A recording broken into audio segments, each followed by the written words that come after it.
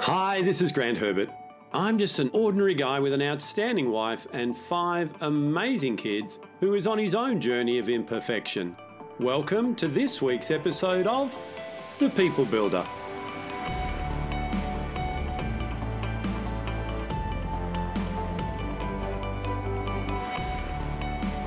Do you feel stressed out all the time, or are you able to stay calm and manage your stress?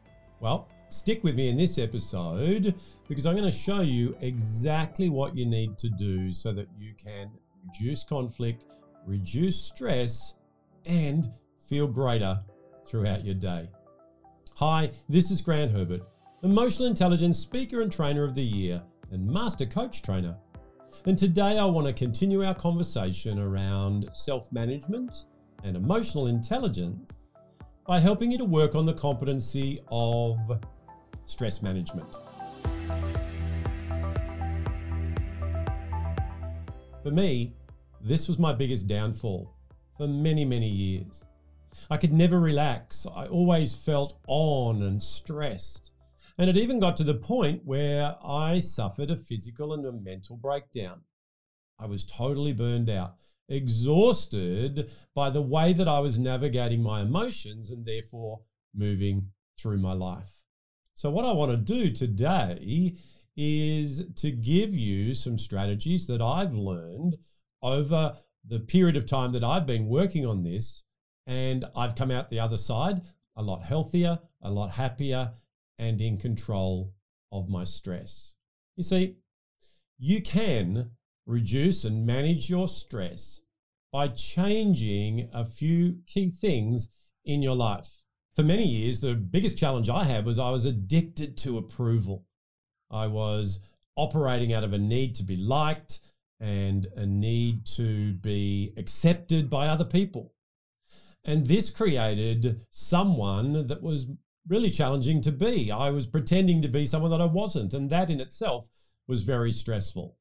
If that's something that you are going through as well, then go back through some of the stuff that we've done on personal power, and that's the competency that helps you to overcome that.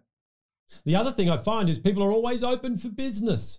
Even in their relaxation time, they've got their phone in their hand, they're checking emails, they're checking social media, and they're constantly in this global 24/7 world that we live in at work. The other thing I find is people are in conflict all the time. And I don't just mean conflict with others, I mean conflict with themselves. For me, the biggest challenge I have in any relationships is the one I have with myself. And that can create a lot of internal stress. And this can all leave you feeling completely overwhelmed and burned out. And it has chronic implications with your health. I know firsthand the effects of stress.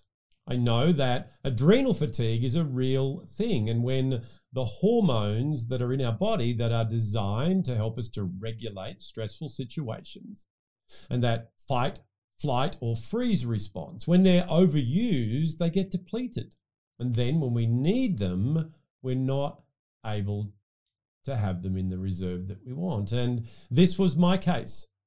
And I went through many years of bad health because of poorly managed stress. But it doesn't have to be that way. When you change a few things in your life, when you develop your emotional intelligence, when you learn to navigate your emotions well, you can go from being worried about what other people think to self-acceptance. You can start exercising some self-care and some self-control. We talked about behavioral self-control last week, so go back and go through that if you haven't already done so. And you can rediscover your authenticity.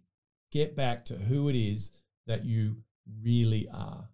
And what I love about that is it gives you abundant energy. You feel healthier, you feel happier. So to do this, there is a 2-step process that I want to take you through, and then give you some principles that you need to apply to go through that process. When you employ this process, you will not only be able to manage your stress, you will reduce the amount of stress that you go through as well. Number one is identify your stress triggers. There are many things that we navigate, that we go through in our life that could cause undue stress. And there are particular things I know in my own life and in the lives of the thousands of people I've got to work with, that there are particular things, and that could be people or experiences, that press the button and elevate the levels of stress. So the first thing we need to do is identify what those triggers are. We did an exercise a number of weeks ago when we were going through emotional self-awareness, where we went through a 24-hour period and had a look at how we were feeling in the moment. And that's the key to emotional intelligence. By taking that to another level and going, when I felt stressed, what was I actually going through at that particular time? Who were the people or experiences that I was involved in that time? We can identify the things that actually stress us the most. For me, the biggest one still remains traffic. I can go from being a mild-mannered reporter to the Incredible Hulk just like that when I get in traffic. Now, these days, I don't drive a lot, so I avoid those stress triggers. However, I could get in the car. I could get into traffic. And what I made that mean was that I'm going to be late. And then being late was going to mean that I was going to let someone down. And because I was looking for that approval from that person or people in general, that allowed me to change my thoughts and to take me down an unhealthy path of an internal dialogue that led me to feel really, really stressed. And then I would behave in a way that would not make it any better. It was, in fact, make it worse. Have you ever raised your voice to someone 3 cars in front of you? They can't hear you, but you get it out of yourself when the light changes and they don't move quickly enough. So it wasn't anything to do with the light changing. It was to do with the fact that I was going to be late, and therefore that person that I was going to think poorly of me or think about me in a certain way. So what are the triggers for you? So that's the first thing. Identify what are the things that tend to tick you off, the things that can escalate your feelings that lead to feeling stressed and overwhelmed more quickly. Number 2 is to develop your stress strategies. A stress strategy is what we do when we feel that unhealthy stress coming on. Now, I need you to understand that you already have stress strategies, and they are the ones that are creating that undue stress, that are making you feel the way that you are. So what we need to do now is put together new strategies. We've talked about this before, where what we want to do is rewire our brain, so where we used to go here, we're now going to go here when this thing or these people are around us. So to be able to develop these strategies, there are 5 things I want you to consider so that you can then get yourself in a position to be able to exercise more healthy strategies as you navigate stressful situations. The first thing is to escape the performance trap, to get rid of that addiction to approval, to go from performing to get acceptance from others, which, when we don't get it, erodes our identity, to a position of self-approval. The second is to understand your brain wiring, to do a behavioral style inventory that allows you to understand what things actually energetically deplete you, what things are outside your natural comfort zone, and to be able to limit those and to work on our ability to work in those areas. The third thing is to continue to develop your emotional intelligence. As I've said many times, I'm an emotional intelligence subject matter expert. However, I'm a work in progress on a daily basis in its implementation. Number 4 is to develop a more healthy lifestyle. exercising regularly, eating well, hydrating, stretching and moving, practicing mindfulness, getting plenty of sleep by having a great sleep hygiene strategy. And number 5 is to ask for help. You see, asking for help is a strength. It's not a weakness. The problem is, though, when we are operating out of the performance trap, when we're addicted to the approval of others, what we can make asking for help mean is totally different to what it really is. If we feel that if I ask someone for help, they will think less than of me, they will think that I'm not good enough, that I don't belong, and therefore they don't like me, then that's going to stop me from asking for help. So it's a shift in mindset first. It's changing the meaning around asking for help.